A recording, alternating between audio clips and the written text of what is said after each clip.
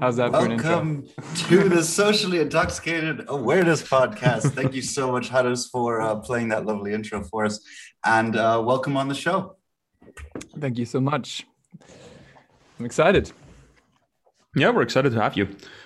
Well, let's move right into it, right? I figure our listeners at this point might be familiar with our bullshit, but they probably don't know your bullshit.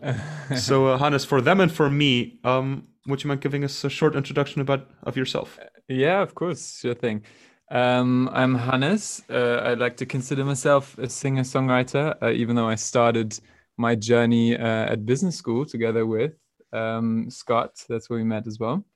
And now I'm currently based in Berlin and doing music and grew up in Germany, 22 years old, like to cook. Did I forget anything? That's a good all-round view, I think.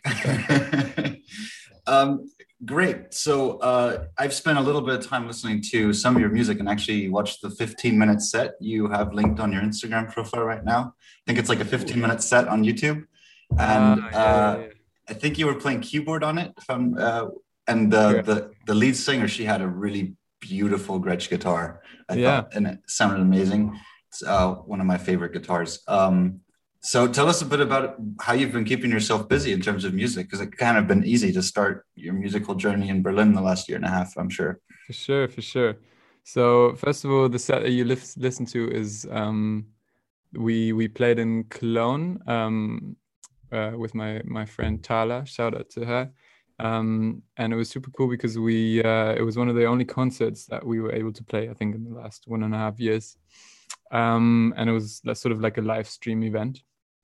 And okay, so basically, how am I keeping myself busy? I think I'm just going to start where after I left university at business school, because that's sort of when it all started, because I wanted to do music all along. And then after business school, I sort of found myself in a little gap saying, okay, what am I going to do now? And then decided against all odds to go and study music production in Berlin instead of going further in the business direction. And then it all started from there, sort of, yeah. I admire that.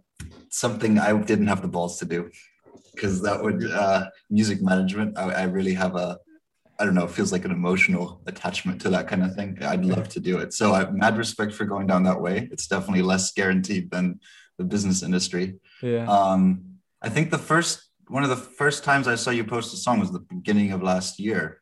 Yeah. Something like that. And you were just playing really awesome, cool acoustic songs, which I love the little licks that you put in there. Personally. Thanks, man. Yeah, if you want to tell us a bit about them. Pardon me? I remember you told me also you play the guitar a lot as well, right? It's been my pet peeve project, I guess, during Corona. I love the music and I figure I should have gotten more into it. And then a friend started to learn and my girlfriend wanted to learn. And before she could finish Knocking on Heaven's Door, which is a very simple 3-chord song, I couldn't let her have the spotlight. And I then decided to take it up as well. So it was very egotistical, but yeah, now I'm getting there. I don't consider myself very good yet though, but I'm writing some songs as well. It's fun. It's a lot of fun. For sure, man. You should play a few of your songs also in the next podcast. It's always good to share them. It's a big. I remember this was like the main thing why I also started to post these songs was because I was super insecure about like releasing anything really, because I think the more you grow older, the less you really care about what people that think about the stuff you do, which is a good thing. But if you're still like in the growing up phase and figuring stuff out, it's really hard to just like open up to the world and be like, hey, this is what I do, and risking that people might not like it. So that being said, I didn't release any music for a long time. And at last year summer was sort of the point where I was like, okay, if I really want to do this and like go that route, I just have to start somewhere. And even if it's shit or if it's people don't like it, I might just go forward and risk it. And then it was just when Corona, I think that's the videos you were referring to, when Corona started, we managed to, with Niels van Meurs, I don't know if you know him. Yeah. Yeah. I had my master's with him. We had a couple courses together. Shout out to Niels. Yeah, shout out to Niels. Good friend of mine. And we decided to go surfing in France and make a little road trip down there. So I just thought might be a good idea to just record a song along each stop and then just start posting every week to sort of force myself to just do stuff, and then actually every Sunday have something to post, because I really need some sort of deadline, even if it's just set for myself to keep releasing stuff, because otherwise you always find an excuse for not doing it in a way. I get that. Not in the sense of I get release dates for songs, but in terms of procrastinating. I think everybody in uni understands that. Yeah, I mean, we come into this recording after having wanted to record on last Saturday and then getting too drunk to do it. Just going, we'll move ahead next week. Man, it was perfectly with my time schedule as well, so it's all good. But I imagine from studying also, I can see that procrastination being very alive also from when I think back to Maastricht. Oh, absolutely. But in terms of sharing your initial projects, I mean, I think what's really hard there is because you like something that you created, and obviously if you're working hard on it, you're putting a lot of your emotions in. So like lyrically and stuff, it can be deep. So you're being vulnerable in that sense, and then sharing it, although you're not quite sure if people think it's good per se, is that's that step where you got to continuously cross it. So it's a tough thing to do. Yeah, for sure. I think I don't know, it's really scary. It was that, and then also playing, just forcing myself. That was my start in Berlin. Like I didn't really know many people here yet, so I started playing open mic gigs every week in bars, and it was really weird because I wasn't used to playing that live that much, and sort of went into the deep end right away and messed up so many times. But like, I don't know, it's like after a bungee jump, like you're so scared before, and then afterwards you just like, I don't know, have a beer, get smashed, and was the best night ever, so kind of got addicted to that a little bit. Like that, obviously it's not that fun releasing something online, but it has some sort of the same connotation to it, just like forcing yourself to release something and then see if people are gonna like it or not. Absolutely. It also probably depends on I mean, the people that are close to you, your friends and stuff, they probably have a different music taste than you do, or maybe who knows? So I don't know how, if like for me, I kind of stand out to some of my uni friends, because who likes hard rock nowadays? Like not that many people. It's not like the common denominator among the millennials. So it's tougher to find people that agree with it if you're writing something along those lines. Is that something that you've dealt with, or that are some of your influences in terms of the music that you have put out so far? First of all, I think it's really cool that you dig hard rock. Personally, I didn't grow up with it as much, but I just like, I learned to appreciate like all the genres also in that sense so much. And there's a culture around a lot of genres here in Berlin. Very most prominent probably being techno, but you can find little bubbles of people who like exactly the music that you like everywhere, and that's really important to find. And for me, it was sort of the same. I do a lot of like folky, melancholic stuff initially. I've branched out a little bit now, and I did some like pop songwriting and stuff as well. Which was fun and challenging, but for me it was all about finding like the right people on these open mics that were like, hey, I do the same kind, and like I love this style, and then you start collaborating with stuff and with people, and then it sort of kicks everything off. But for sure, I mean, it's always when my parents would be like always like, hey, I can't see this play on the radio ever, To be fair, it probably wouldn't, if I'm like playing some sort of sad progression, I don't think any radio would play it. But it's just all about finding the right crowd that will listen to it, and then it's all good. Yeah, and the same thing, it's about finding the right radio station one day, huh? Probably, or creating the right one. or the right guys who do podcasts, the right podcasters. There you go. Yeah, well, You our mentioned bar for talent is very low in terms of guests. So there you go. You're welcome. sorry, Toby. you mentioned something interesting so far, which is kind of like finding a crowd that supports you, which to me sounds like, generating positive feedback for yourself. And you mentioned before how, putting yourself out there was scary in the beginning. And I'd quite like to know how the opposite of it was for you. Like how, or maybe not the opposite, but how was it for you to go to then put yourself out there and experience success, experience, positive feedback? Yeah, I mean, I wouldn't say that I've really experienced success in like a big regard yet, but on the small scale, for sure, like it's super rewarding to have people come up to you and actually say, "Hey, I think this was a cool song. Like, that's amazing." Or having people message you on Instagram, and those people getting more and more saying like, "Hey, I heard the track, I love it. Could we collaborate?" That was super, super exciting. Even though I always feel like a lot of the times on the way of it going someplace, we tend to take the negatives, at least for me, a lot harsher than the positives. If somebody would say to you like, "Hey, it's a nice song," and you're like, "Ah, thanks," like he probably doesn't mean it. It doesn't weigh as heavy for me as if somebody would like, come there with negative feedback. This really took me some time to learn to take neither personal, like neither take the positive stuff personal or the negative, but rather like just keep going and keep doing new stuff.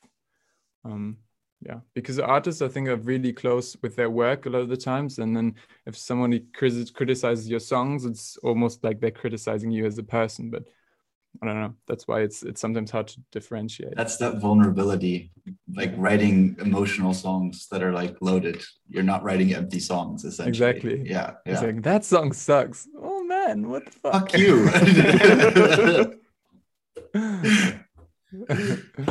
In terms of success, you recently released a song, and it initially caught me off guard because it was a bit different than the previous ones you had released on your Instagram, which were often like cool, simple riffs and licks played on either like electric but not much distortion, or like an acoustic guitar.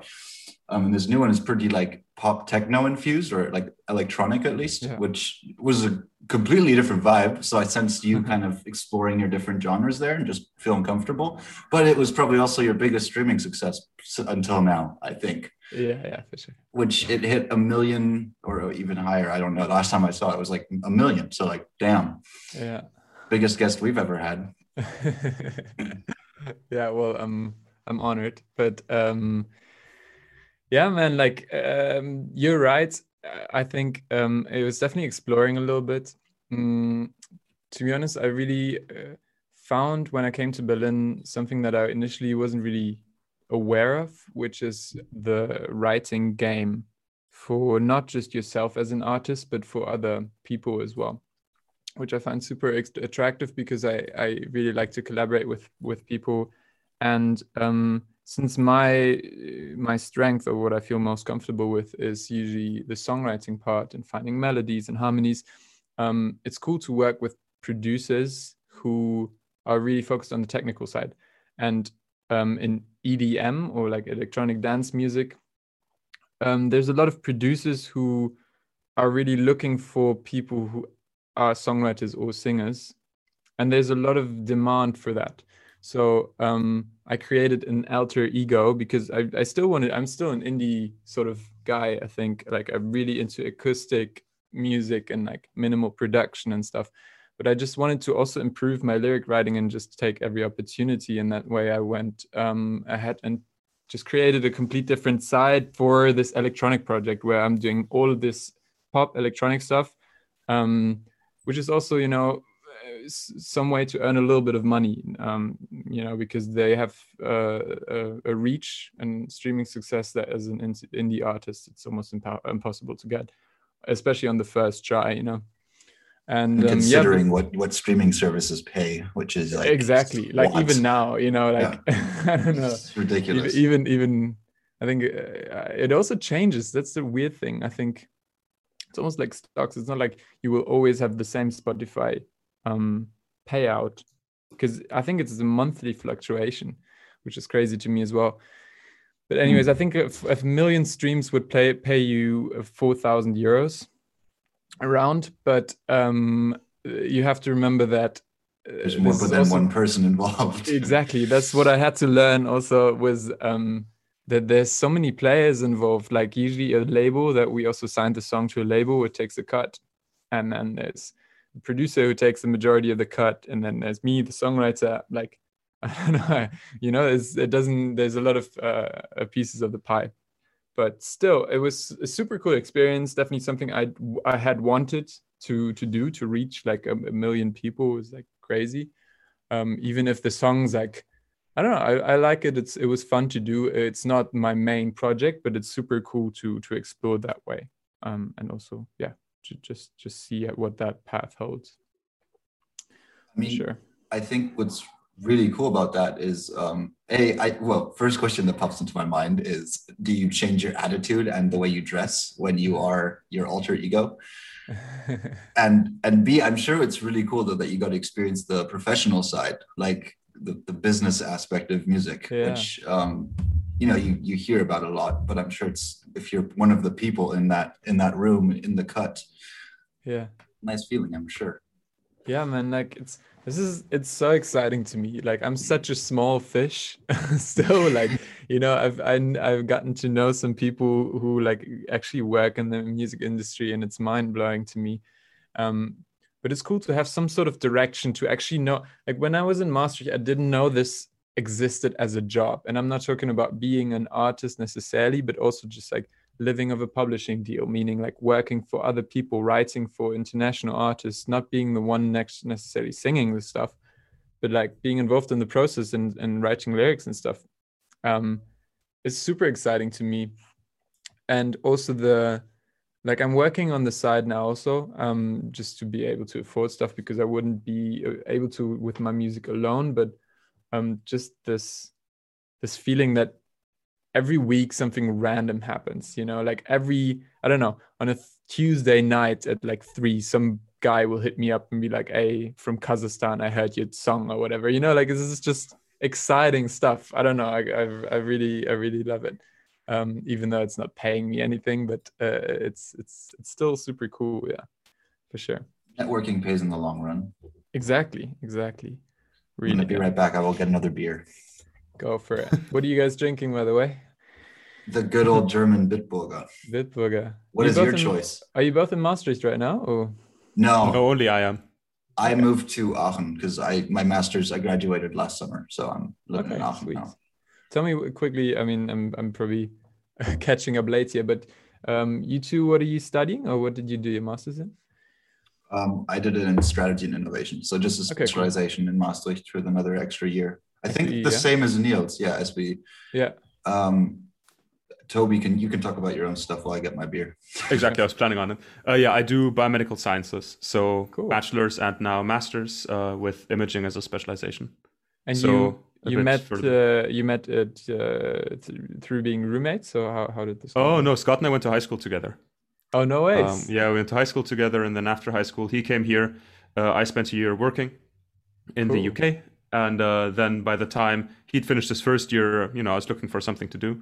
I was looking for something to study, and biology was always, you know, biology, medicine was always up there. But I didn't want to work with dying people. Essentially, I didn't want to be confronted with death as much. Yeah. So I was like, okay, biomedical sciences sounds like the perfect compromise. So I came here, and I haven't regretted it. And through Scott, I found, you know, connections in the city rather quickly. Found a place to stay in. Although I might add, you were already working with dead people in your first bachelor year. Yeah, but they were people who had been dead and who were used for studying. They weren't people who I was taking care of and who were dying, or, you know, whose life I influenced. Potatoes. Potatoes, yeah. One is scary, the other one is not. Damn. I see you have do you have your just quickly, your mattress against the wall? Am I seeing this? No. It's perfect. I can see it, man. This is acoustic treatment. I wish I could show you guys around, but I think my cable's hooked up. I also have the Golden Gate Bridge as a background, so you can't see Yeah, it. I'm seeing it. But acoustic paneling is a good idea.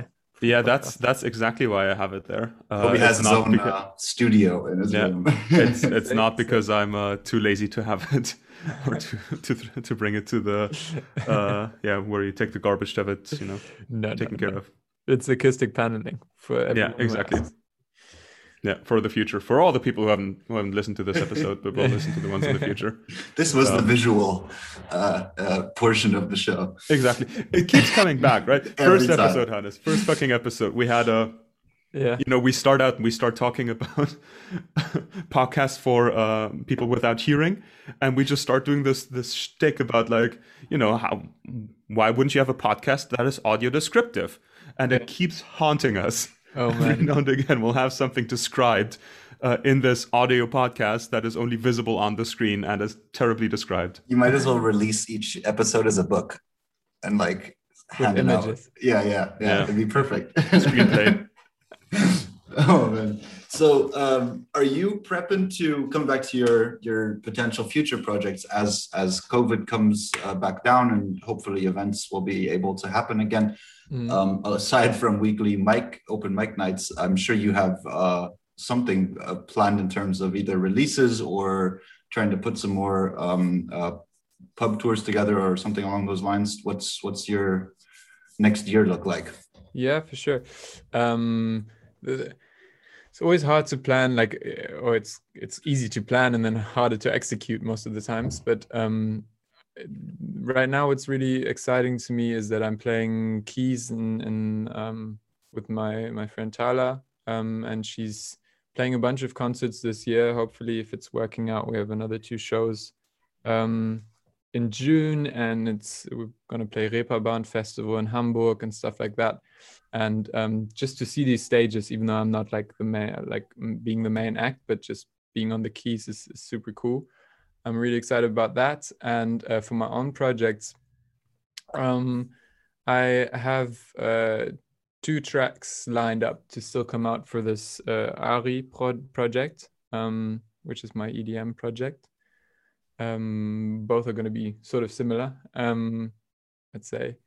And the main focus really is for me to go and find out what my own project could sound like, because I don't have any Spotify releases on that. I like to post stuff on Instagram and explore a little bit. It's easier to do that and less costly also, because normally if I would make a song from my own project, I would have to get someone who mixes it, get someone who masters it, find a label for it, try to push it to people, to publish it and stuff, and there's definitely some cost involved. But anyways, I really want to do it. It's just that I need to sort of collect a little bit of a package to do that, and I'm in the process of doing that right now. I started working at a place as an intern this January who does audio branding. So the jingles, for example, from BMW, or Telecom, So he's Charlie Sheen from 2.5 Men. In less sexy, but sure. Let's hope this doesn't distribute round to him. So that's fun, but it also takes a lot of time away from the music. But I'm finding a balance right now where I can do both, which is really exciting. So yeah, that's cool. To answer your question. There's going to be at least 4 songs released this year of different projects.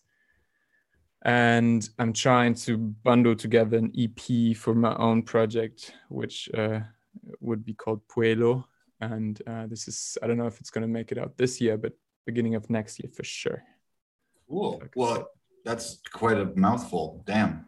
Hey. But wait, you had me at the Reeperbahn Festival. That's sick. Yeah, it's super, super cool. Yeah, I'm really, really looking forward. I wanted to go 2 years ago, and I think it was sold out, or I couldn't make it the last a week ago, or tickets were gone. I don't know. Yeah. But that sounds fun, because I planned on going to Hamburg anyway. So maybe that'll go for it, man. Maybe we'll cross our paths. If I play somewhere close, again, it's not me playing really. It's Tala playing, but I'm supporting. But yeah, man, if you're close, for sure, come by. It'd be great. No, but everybody should check out that set because it's cool. It's a cool summer vibe, background kind of festival vibe. If you're sitting, So you know, at like 1 o'clock in the afternoon watching the first acts with your first beer in the sun, and that's the kind of vibe it sets. It's a really cool set. It was so exciting. Thanks, man. It's really awesome. Sounds like plenty to come. And eventually Maastricht also. I'm gonna do a little concert again. I haven't been there in forever, man. Like, I think the last time was probably at graduation. So For the bachelor's? Yeah, bachelor's graduation. So 2019. Where I had a really rocky night. As graduation should. Yeah. I miss it a little bit. I don't know, how's it going there? Like, what's happening? Is it open? Can you go outside? What's going on? So I had quite the sorry, Toby, if I can, you can take this in a sec, but I had quite the culture shock because I went back to Maastricht for the first time in a really long time on Sunday off a drunken idea off Saturday. So it turned out to be a good idea, and the terraces are open, and the incidence rate in Germany has to be under 100 for terraces to open. Right. And I think in Limburg it's over 500. 300 to 500, yeah. Yeah, and the terraces are packed. No one wears a mask. No waiters wear masks. It's ridiculous. 500. So Toby, how is the rest of the day-to-day life going? Hey man, day-to-day life is fine. We opened up a bit a short while ago, and it's been noticeably more full here, especially these pesky tourists from Aachen. Yeah, then again, I was going to tell essentially the same story, only with the caveat on it that we were at the terrace and within a few hours or later that night / the next morning, I found out that I probably was exposed to COVID during that time, so I'm in quarantine. Which we have to note, it was really like that was on the evening of the event, and it was in a different setting with a different person. It wasn't when you were there. You were fine. Well, we also shouldn't talk more about this. It was just, we come back, things are packed here. Absolutely no one's wearing masks. You can actually tell the Germans by, the fact that they'll be wearing a mask. Bonus points if it's an FFP2 type. Hey. And it didn't take long for weird. it to bite me in the ass. Yeah, it hasn't changed much, to be honest, in terms of the vibe between the people. It's still pretty cool. If you say you haven't been back since 2019, it continued to be pretty regular. One of the major things, student life-wise, at least, that I noticed was the Mandrel closing. Also, music-wise, that might be something that interests you. Yeah. And then once COVID hit, the city became essentially empty, right? A lot of the internationals went home. Yeah. Those who stayed didn't go outside that much. A lot of the Dutch students also went home, right? What's the point? So they tried to really they had this hybrid system about reopening the unis for essential things. But that also fell by the wayside end of or beginning of 2021, I guess. And it's had a few empty vibes for some time. But then there's also enough, student stuff going on still, be it online or in person under certain guidelines or without, depending on the longer how you talk, the worse it sounds, the more depressing it sounds. Wow. Yeah, because I also sound a bit more depressed. Did your boss also write that jingle? Sometimes. Wow. Yeah, it could be for the podcast. Yeah, that would be a great button. But in terms of Maastricht, I frequently went to this, I forget what the venue was called, but it was right by the Pâté and where the Lumiere used to be, that other fancy Musings. Yeah, exactly. And they had a weekly, or they increased it for quite a while, and they featured small bands that came by. And the biggest ones that I saw there were the 257 for all the Germans listening. Really? Yeah, fucking hilarious. So much fun. And then Mighty Oaks, which some might know as well. They were a bit more known indie rock as well, or alt rock kind of band. So that's definitely a cool venue. Yeah, for sure, man. I used to be in Kaleido. Shout out to Kaleido people. Yes, and also a good one. I couldn't think of the name. Yeah, and they, at least in my first year or second year, we were organizing small concerts on a weekly basis.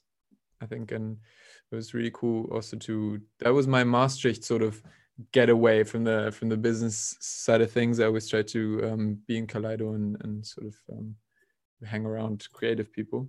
Wait, were these the €2 entry concerts yeah. and the beer was like €1?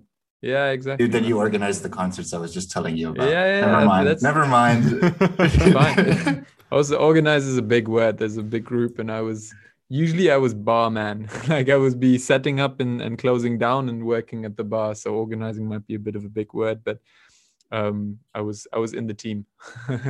That was awesome. That was, I mean, the same for me. I loved going there because it like took me out of the day-to-day business routine. Yeah. I just didn't like fit. I don't really fit in with business students. So it was a great thing. I don't know. I love that place. I discovered it way too late. Sadly. Cool. And then 2 years, I think was super doable. We started to have comedy nights, which also introduced me to how much I actually enjoy stand-up comedy, which I didn't know before, but it's amazing. I could never do it, but it's super cool. Why couldn't you do it? I'm not funny enough, I think. Oh, come on. I don't know.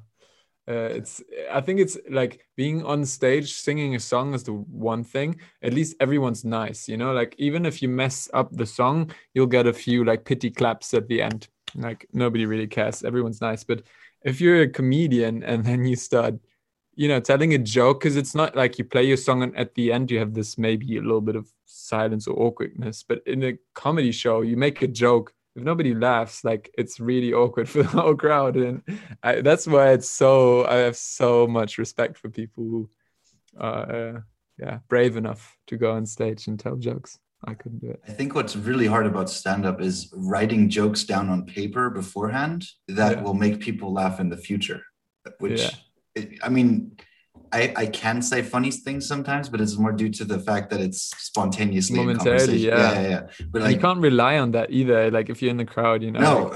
Like, usually you could. What they always did was go on the like student sort of things, like hey, and I don't know, like the Maastricht syndrome and like sexual frustration and like hey, I heard the business students are dicks or whatever, you know, and that usually worked because it really was like tailored to the crowd. But it's so hard, for sure. I went to one of those comedy nights and it was really cool as well. And then you throw in the typical politics topic in the US. That's been an easy stand-up topic for the last 4 years. True. Yeah, that was throughout our Maastricht time was the whole Donald Trump situation. I do wonder how successful of a comedy set it would be to go on stage and just read out memes. It'd be pretty good. I feel like it'd be rather successful. You could just make it a slideshow of you scrolling through an Instagram page. Like it wouldn't have to be more. What Kaleido did was that they, at the end of the show, you would get a big beer if you just would go as an amateur on the stage and tell a joke or a few, which I thought was a really cool thing to encourage people to go for it also and get a reward. So I'm sure you'd get some laughs with the Memestricht page for that one and a free beer. And a free beer. That's the good part. Anything for free beer. Anything. I was going to say, all you have to do for it is put yourself out there into a vulnerable position in front of people who might or might not know you, you know, and potentially expose yourself to all the ridicule they can get. Even more beer, and then it'll be fine. There you go. I had written down one more thing that I thought would be interesting to mention, at least in terms of planned points of conversation or things I wanted to talk about. And they kind of have to do with each other. I mentioned your influences earlier, and I kind of took that over by talking about my own preferences in genre. But what are some of your influences in terms of the music that you have released? And maybe not necessarily for the future, because you were saying you're still not sure what direction you want to go, but I'm sure there's quite a few. And who is your dream collaborator? Oh man, I should have thought about some answers before also, like you came really prepared. Now I have to make something up. I thought of these at 7:29. Perfect.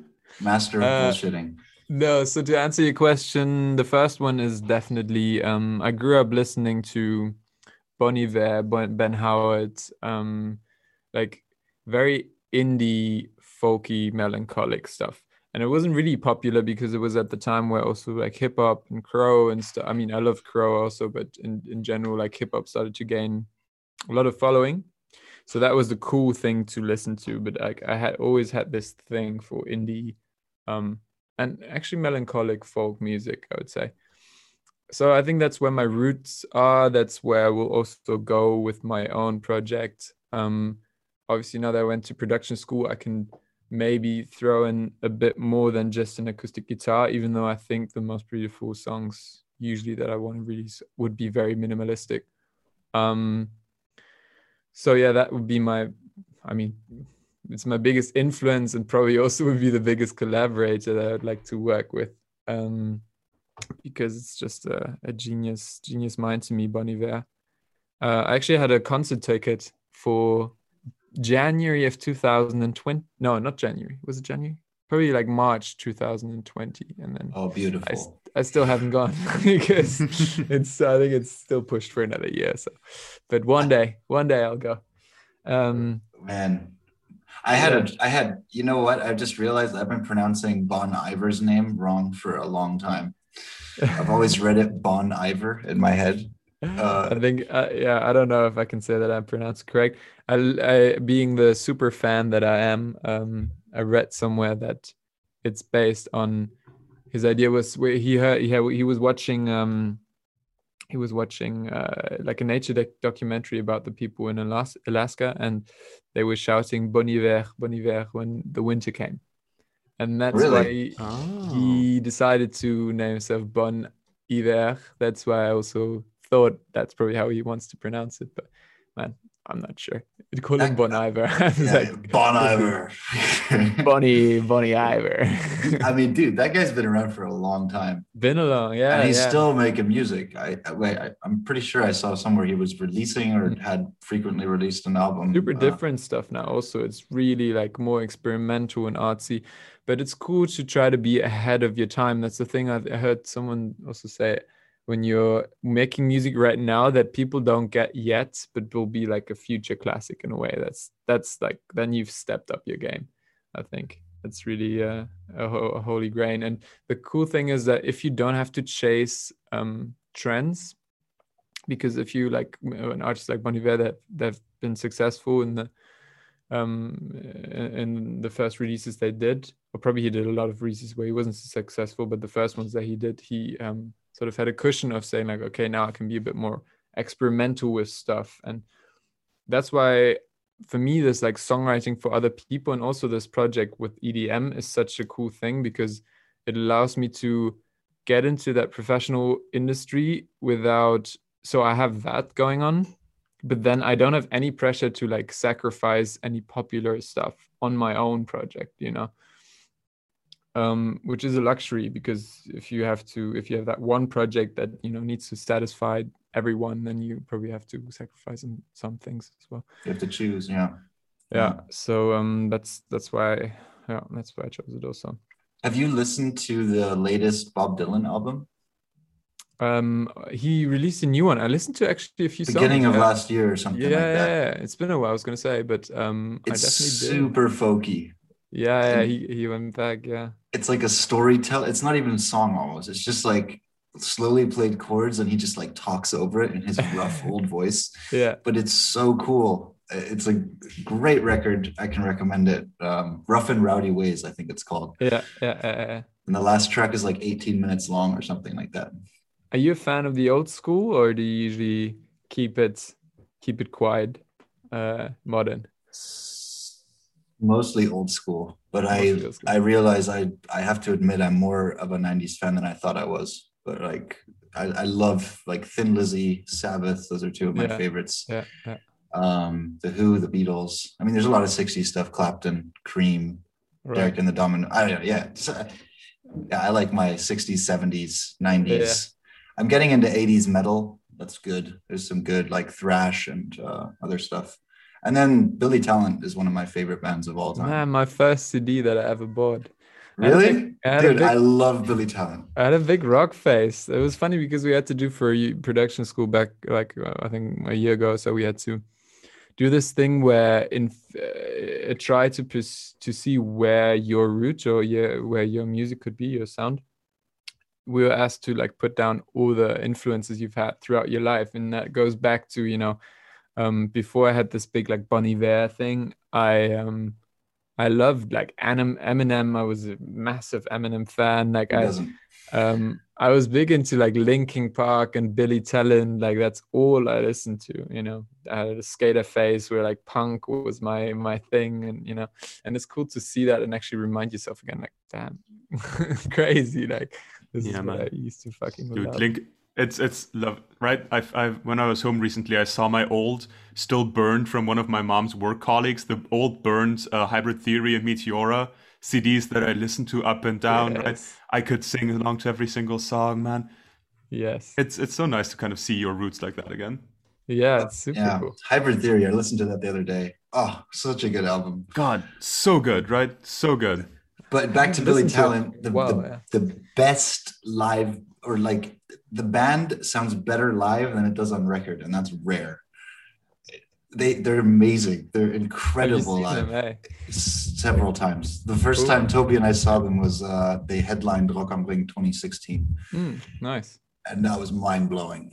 Man, it was so amazing because they went right after the Chili Peppers. You know, the Chili Peppers, they put on a show, but I remember being there. Well, I was fucked out of our mind too. Yeah, we were on a trip when the Chili Peppers were on.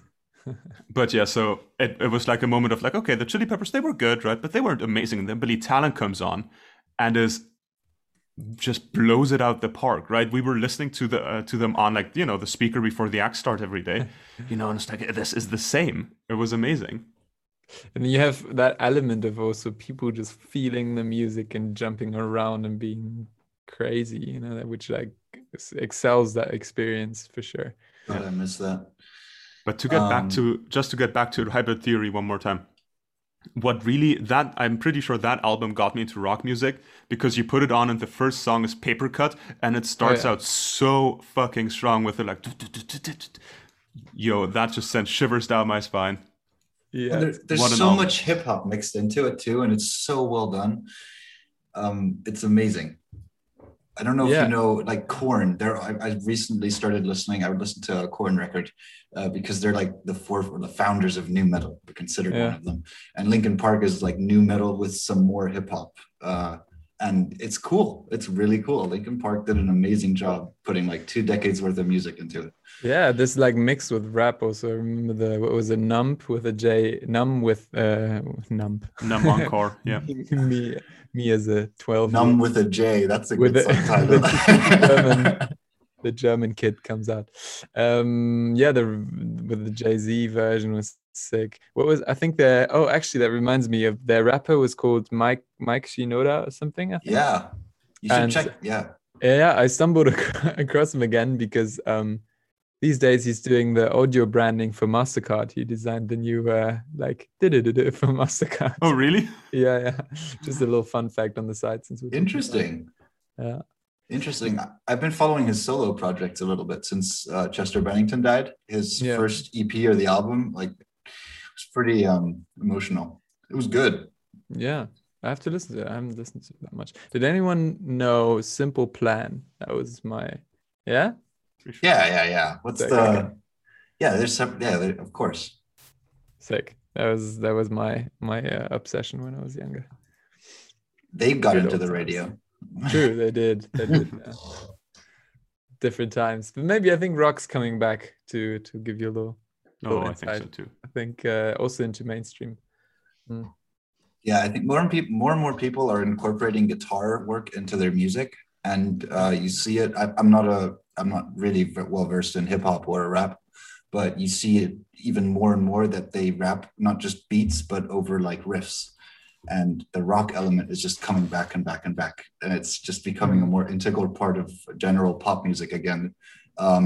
Willow Smith recently brought out a song. Will Smith's daughter, she brought out a song called, I already forgot what it was called. Something with Transparent. Not Human Leech? No. What Human Leech is another song, but this recent release is with Travis Barker from Blink, and she puts like a full metal look on, and it's like awesome, but she's like a pop star. So it's super cool that she's bringing that rock element back. I think a lot of people are rediscovering that kind of that culture. Yeah, man, I think so. There's this sort of like realness element to it, like from being super clean production, super clean pop production to bring some dirt back in. Yeah, I'm looking forward. Can't wait. In terms of, I was talking to a friend the other day who you might know from us, like Branny, he's played in the Shamrock and everywhere he's else. Been on this podcast. He's been on this podcast. That's not where you would have seen him or know him from, but at the with the Mandrill as well. He's played everywhere. And he was talking about, damn it, I forgot where I was going. My bad. I lost my train of thought. But Mandro, to pick up on that, I think Mandro, because you said earlier that it closed down. I think it was exactly when, like, the final party happened when we had our graduation or something. Like okay. So you knew, awesome. And then I just heard stories of, because my current roommates or flatmates, not roommates, my flatmates are also from Maastricht initially, and they were there, and then the police raided the place and stuff, and that's where I heard the story from. I heard that. Forgot about it though till now. Yeah. It must be such a different vibe without all this partying going on. We were there already at this discussion, but I have such good memories connected to the place. It's crazy to think there's like a bit of a ghost town now. Oh, it's getting back. I Yeah, mean, the shoppers are still there, so that doesn't change. I think the most notable thing is that we have a generation of first years who haven't had, an income, who haven't had a, proper kind of like experiencing student life and growing into their friend groups. Yeah. And that's not awesome, but it happens. But sure. Tell me this, what's Berlin like now? Because they have stopped prioritizing who gets vaccines, right? So I hear the effort is really going on their way. So is it opening up again? Is it a good atmosphere? Interesting that you say that, because I think exactly yesterday evening, or actually might be today evening, is the first night that you can do a lot of things again. Of course, with a negative test, and if you book a slot in advance, but you can start to go to restaurants again, outdoor. You can go to like swimming pools, and you can go, I don't know about cinemas actually, but there's a bunch of things opening up again, and the atmosphere is really changing also because the sun's coming out and people are just all over the place now. So at least it doesn't feel like there's corona anymore. Okay. Almost. Well, let's hope it sticks, huh? No. Let's hope it doesn't. Fingers crossed. Just go up. Are you guys vaccinated already or not? First shot. I'm getting my second one in 3 weeks. So cool. Yeah. Did you have some sort of priority, or did you? I did. Yeah. I was in the third group. Okay, nice. Third group. I got lucky with my my GP. Right. I called and said, hey, if you have it, I'd love to get vaccinated with AstraZeneca, and he put me on a list for if an appointment gets called off because someone has doubts. So that it doesn't go to waste. It can go to whoever's next on that list. Right. It started in April, that ruling, and I got lucky. I got a test. I got an appointment 3 days after making the call. So, damn. And how many weeks are in between for you guys? For me, it's 12. So for me, it's quite a bit longer than for Moderna for me, boys. It's 6. Okay. Yeah. And how long ago did you get it? Do you still have to hold on for a little bit? So 3 weeks. Okay. Yep. For you too. Shit. Okay. So I have 9 weeks ahead of me. And I got 3. All right. I've thought of what I was building to when I mentioned Brunny, and he's in the process of recording his next project right now. Cool. And he's found a buddy who's very nostalgic in the way that he likes to record things and the kind of sound that he likes. Mm-hmm. So in terms of, I want to reference probably the funniest part of your Instagram page, which is you showing essentially how to sample and record something step by step in one of your highlights. And you're like using completely random things around the house to create beats and record them. And this guy purposefully uses, recording gadgets and equipment, like a certain type of speaker, certain types of amps, certain types of even organs from like the 80s to play around with the sound because he likes it more that way. Have you been experiencing with stuff like that as well? And if yes, have you been drawn to a certain direction there? super interesting that you say that, because I think once you've found your sound and you really want to, because it's a little bit, it's like branding yourself, you know, people want to know what you're about and like what's your sound. And if you find the equipment that will help you to get there, that's awesome. And it's really great. The problem with audio equipment in general is a lot of the times that it's super expensive to just try and find a sound, you know, like you have to be lucky. And what I also found is really maybe also coming from this more songwriting side, and that's what I'm really in love with also, is the songwriting, you know, and not the storytelling more than the production. I'm not saying it's more important, because production is incredibly important, but like I can get goosebumps of a phone recording if somebody's like, you know, giving it their all, you know. So like, if I don't know, sometimes it's just like that's the the mysterious part about it, is that you can't really put a finger on it. But like, if something's right and like it hits a nerve, then it doesn't really matter how it comes through, you know. Literally, if you want to do like a vinyl and send it around the world, or a CD, or a track on Spotify, you should make sure that it's a good quality. But just for the sake of the song, for me, and that's what I'm really after, is, you know, try to get this song first. And then normally, at least that's my plan, is to find people who really know what they're doing on the production side of things, and they know all this like 80s equipment, and they probably even have it, you know, they invested in it, they're a little bit like tech geeks. And then to collaborate, because one of the major takeaways that I've had coming to Berlin is that it's so hard to do everything by yourself, and it's hard to compete, especially with people who take someone who's giving it their all in production their whole life, somebody has done lyrics their whole life, somebody who has focused on melody their whole life, and then working together, you know, to create something great. So it's always good to just look for people to work with, and have another spin on your music as well, you know. It's the easier way to discover your sound, for sure, in terms of being an indie artist. Absolutely. Yeah. So yeah, I mean, it's cool for him. Like, it's really, I love to play around with this stuff as well. It's great for inspiration.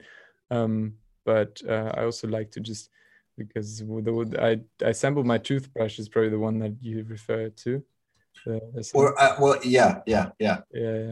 So it's fun to just get inspiration from anywhere, really, you know. And if I would actually, that's also what I tried to do, is like, I have a few guitars here, like I think three, and a mandolin and a ukulele, and I always have them in different tunes, all of them, because just like something, because you get in your ways so quickly that you just grab the same chord and like play the same thing. But if you are out of your comfort zone, like sometimes just something really cool will pop up, and then you have a new idea. So that's what is exciting to me, at least. Set yourself up to trip for a good thing. That's a good idea. Yeah. Force yourself to go the creative path. That's awesome.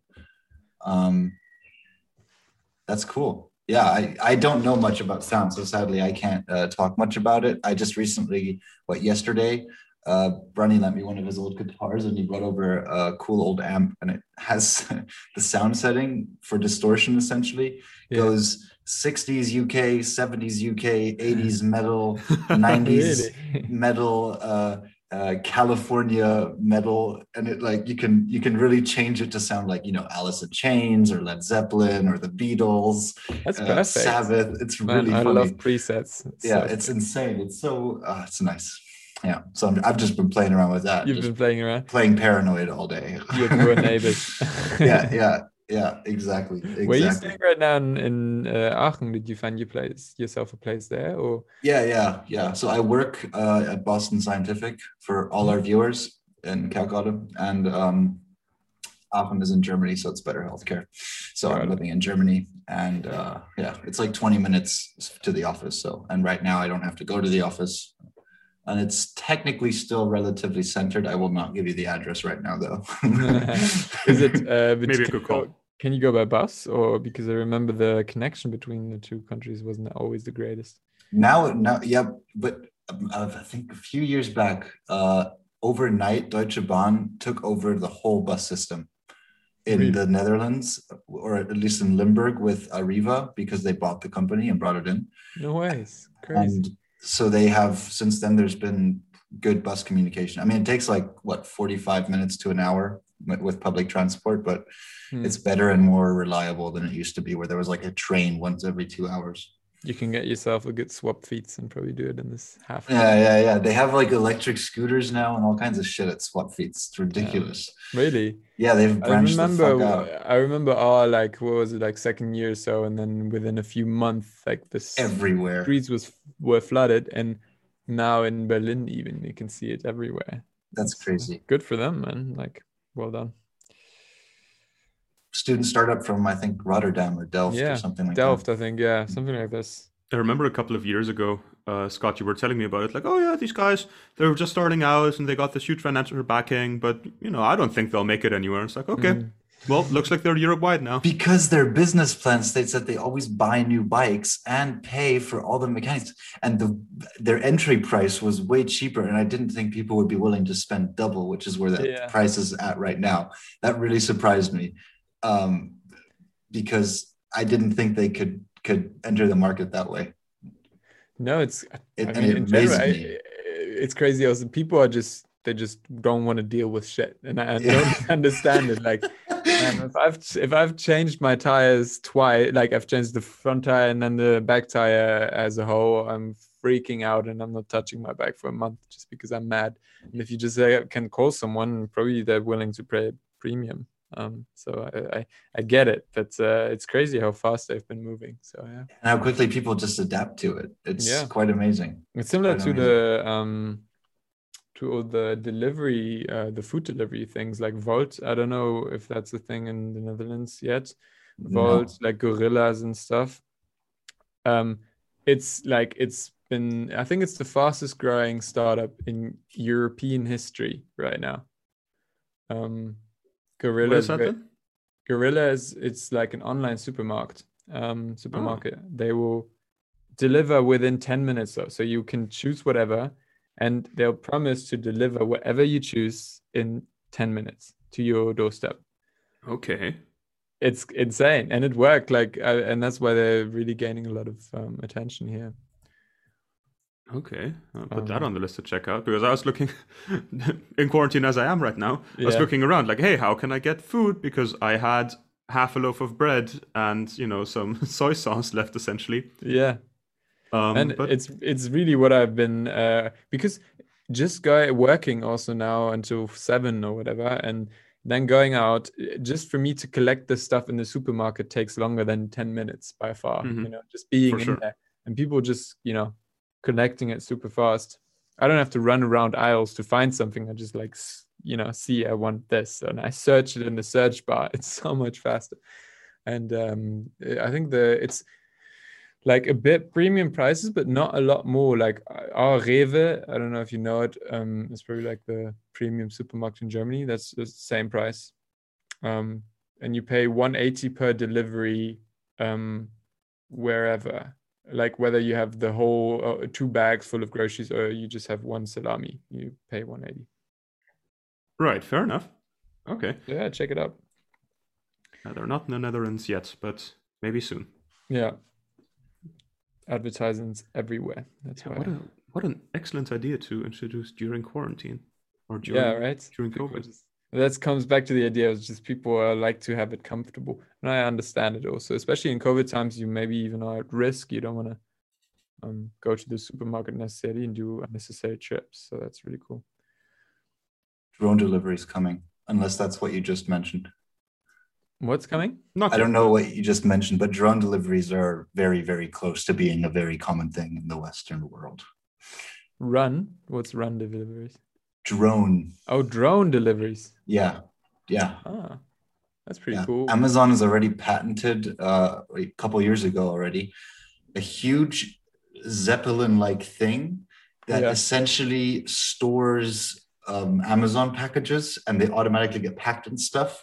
So they're going to have floating distribution centers that charge drones that then fly down packages to people. I don't know, that sounds really crazy, like some QAnon shit, but that's essentially what the patent was, and they got it. So yeah, They got it approved by the I'm government. not sure how far it's approved yet and how legal it's yet to be, but it's they have a lot of lobbyists there. So Interesting. But I sort of, I mean, all the scooters, they're everywhere in the streets. If you imagine that in the sky now as well, I don't know. it's kind of at least you can't fly the scooters in the sky Yet. What happens if people just jump on drones? That'd be sick. I don't know. Oh, Who man. knows? Who knows? Should make a fun song about that. You know what this reminds me of, Hannes, I'm not sure if you've seen one of these before. We saw them in Prague. They're these like bachelor pads bike thingies, right? So you sit on this like essentially massive bike, Yeah. and you sit around a table, and then you have a guy who's hired to steer the entire thing. But as you go, you and your mates, you cycle on it, right? And that's how it moves. But you have essentially a whole like pub corner on it, so you can, tap your own beer, these sort of things. The whole thought of like, oh, people will be drinking on drones. It reminds me of that, right? No, absolutely. In 20 I've years, seen them before. I would be down. Like I would try it. You fly around getting drunk with your friends. You feel like you're working for it even though you're not really, but like The calories at least are the burning away calories are burning in instantaneously. some way. Yeah. Man, I wish that should come to Germany. Jeff Bezos should introduce that. I'd be That would down. be fun. And you guys, did you guys do it then in Prague or what? No. I did. Oh, you did? Shout out to Smart Guide, one of the coolest startups out there right now. I worked for them during my time in Prague on my exchange semester. Yeah. And that was one of the company events one evening. So they rented one of those bikes and we just drove through Prague. And there's one guy who steers, who's sober and serves the beer.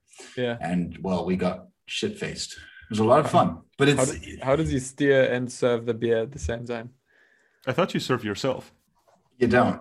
Oh, that's kind of lame. It's a good question. How did he do that? Were there two people? See, I don't even remember. That's how good of a time I had. Yeah.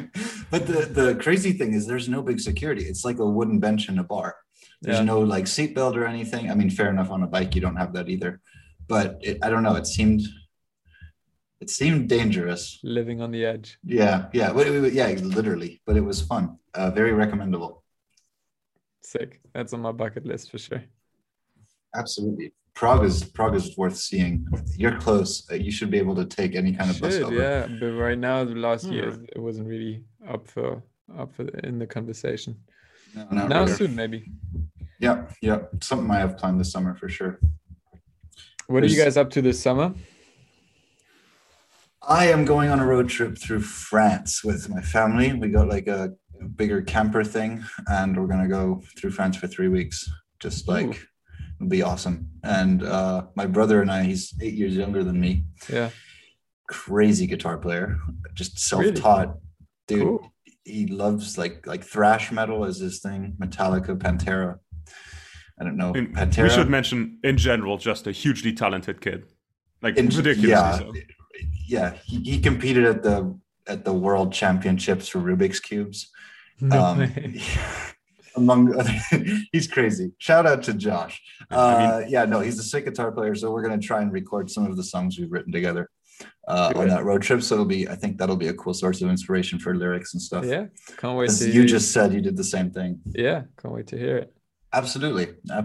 I mean, I love these kind of projects. Coming back to what you said earlier in terms of, or right at the beginning, when you grow up, you care less about what people think in general. And I don't think I would have started this podcast with Toby in high school, to be fair. Podcasts weren't a thing back then. They weren't invented then, I guess. Yeah. But in terms of, it's nice to have these projects to work on to like, for me, keep me out of my routine at work, because it's nice to have it. How often do you guys record it? Do you just whenever you find a guest, or do you have a routine also, like a deadline where you say we want to release something every week? We record every Sunday usually. And, Okay. with this being recorded up for the keen-eared listeners on a Thursday, I think this is the first time we've deviated from the pattern, really. Yeah, we've done a bad job. Well, we had a really good reason last weekend because we had a crack house reunion. Crack house was the nickname for our house in Maastricht. The house we used to live in, yeah. So we had a little reunion, and yeah, it wasn't happening. So this is the first time we've skipped a Sunday, and we're doing Second, it on actually. Thursday. We've done it once before. I can't remember when, but we've done it before. It's cool to have that also as a, like I said, what I said about just have sort of deadlines, or not deadlines, but just like fixed dates that you want to do stuff for you just to catch up, and so it's good that you do it every Sunday. I think it's cool. Absolutely. I don't know what I would do on Sunday otherwise. Probably call Toby anyway on Sundays. No, it resonated with me what you said earlier about, you need some sort of deadline. And I think it's always nice to kind of have in long-term planning, if okay, I'll take 2 hours of my day on this day. Yeah. And I just always take them, and you always know, there's never any question about it. You're just always aware it's going to be there. It makes it so much easier. Yeah, for sure. That's Absolutely. How big things happen, hopefully. Hannes, I see we are reaching the hour mark. At this point in time, I don't have any more prepared questions, although I never really have any. We always ask our guests if there's any talking points they want to bring up in their own interest, or things they want to raise awareness of, or I don't know, whatever. If you have anything, I'm putting you on the spot. Thank you. No, there's no song to promote that's coming out in the next week or weeks. But in general, what always helps artists is really if you follow their socials, because so much is happening on that for labels also, if they come and look in you, or publishers. So if you want to go and follow me on Instagram, for example, under Music by Hannes, that'd be amazing. I'm planning to also, because I had a little dip with work, to not post on a weekly basis for I think 4 months now, but I'm planning to go back to that. So hopefully there'll be some new songs coming up soon, and if you want to check it out, feel free to do so. Awesome. Great. Yeah, we'll tag your Instagram name in the description for sure. Awesome. And there's a cool way that you can create a playlist with a podcast episode to attach a song, so we can attach the one song under Ari to that. Cool. The one you played our introduction, are you still sober enough to potentially play some song of yours if you wanted? Oh man. All right. If you wanted, no pressure, but this would be a first for the Satoxapod. I'll try. To finish us off, I think it would be Of course. Because you asked me in the beginning if I could play something. I really didn't know what to, but then I stumbled across this song I wrote in Maastricht, actually, and I probably haven't played it since 2 years or something. It's super old. Awesome. But I thought it would be a nice time to bring it back. It's called Black and White. I can try. We have to see if you can hear the guitar. It's probably the main thing. I'm just gonna play a little demo, and then you can tell me if it's loud enough. Gotcha.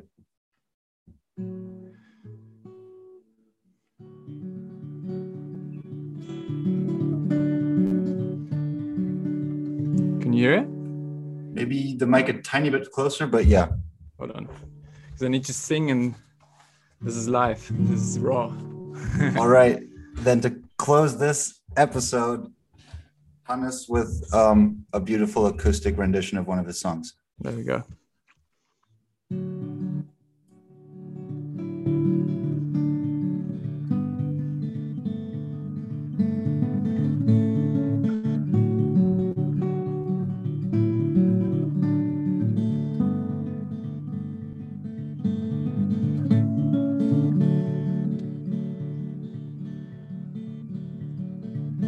Empty bottles, liquor puddles on a sticky floor. Music's playing, neighbors complaining, no one's dancing anymore. Your friends are tired, wanna get high and finally go home. As they ride their bikes, we're walking side by side to your door.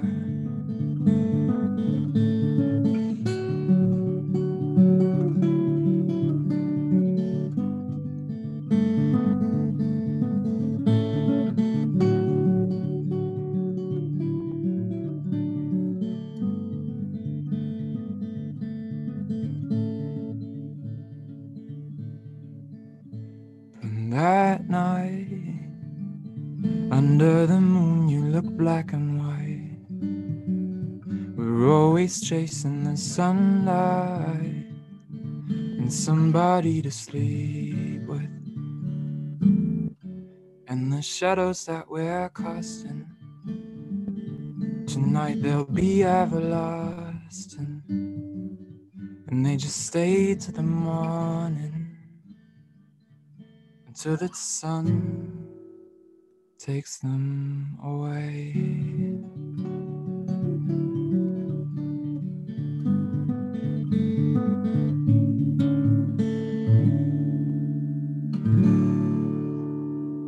There we go.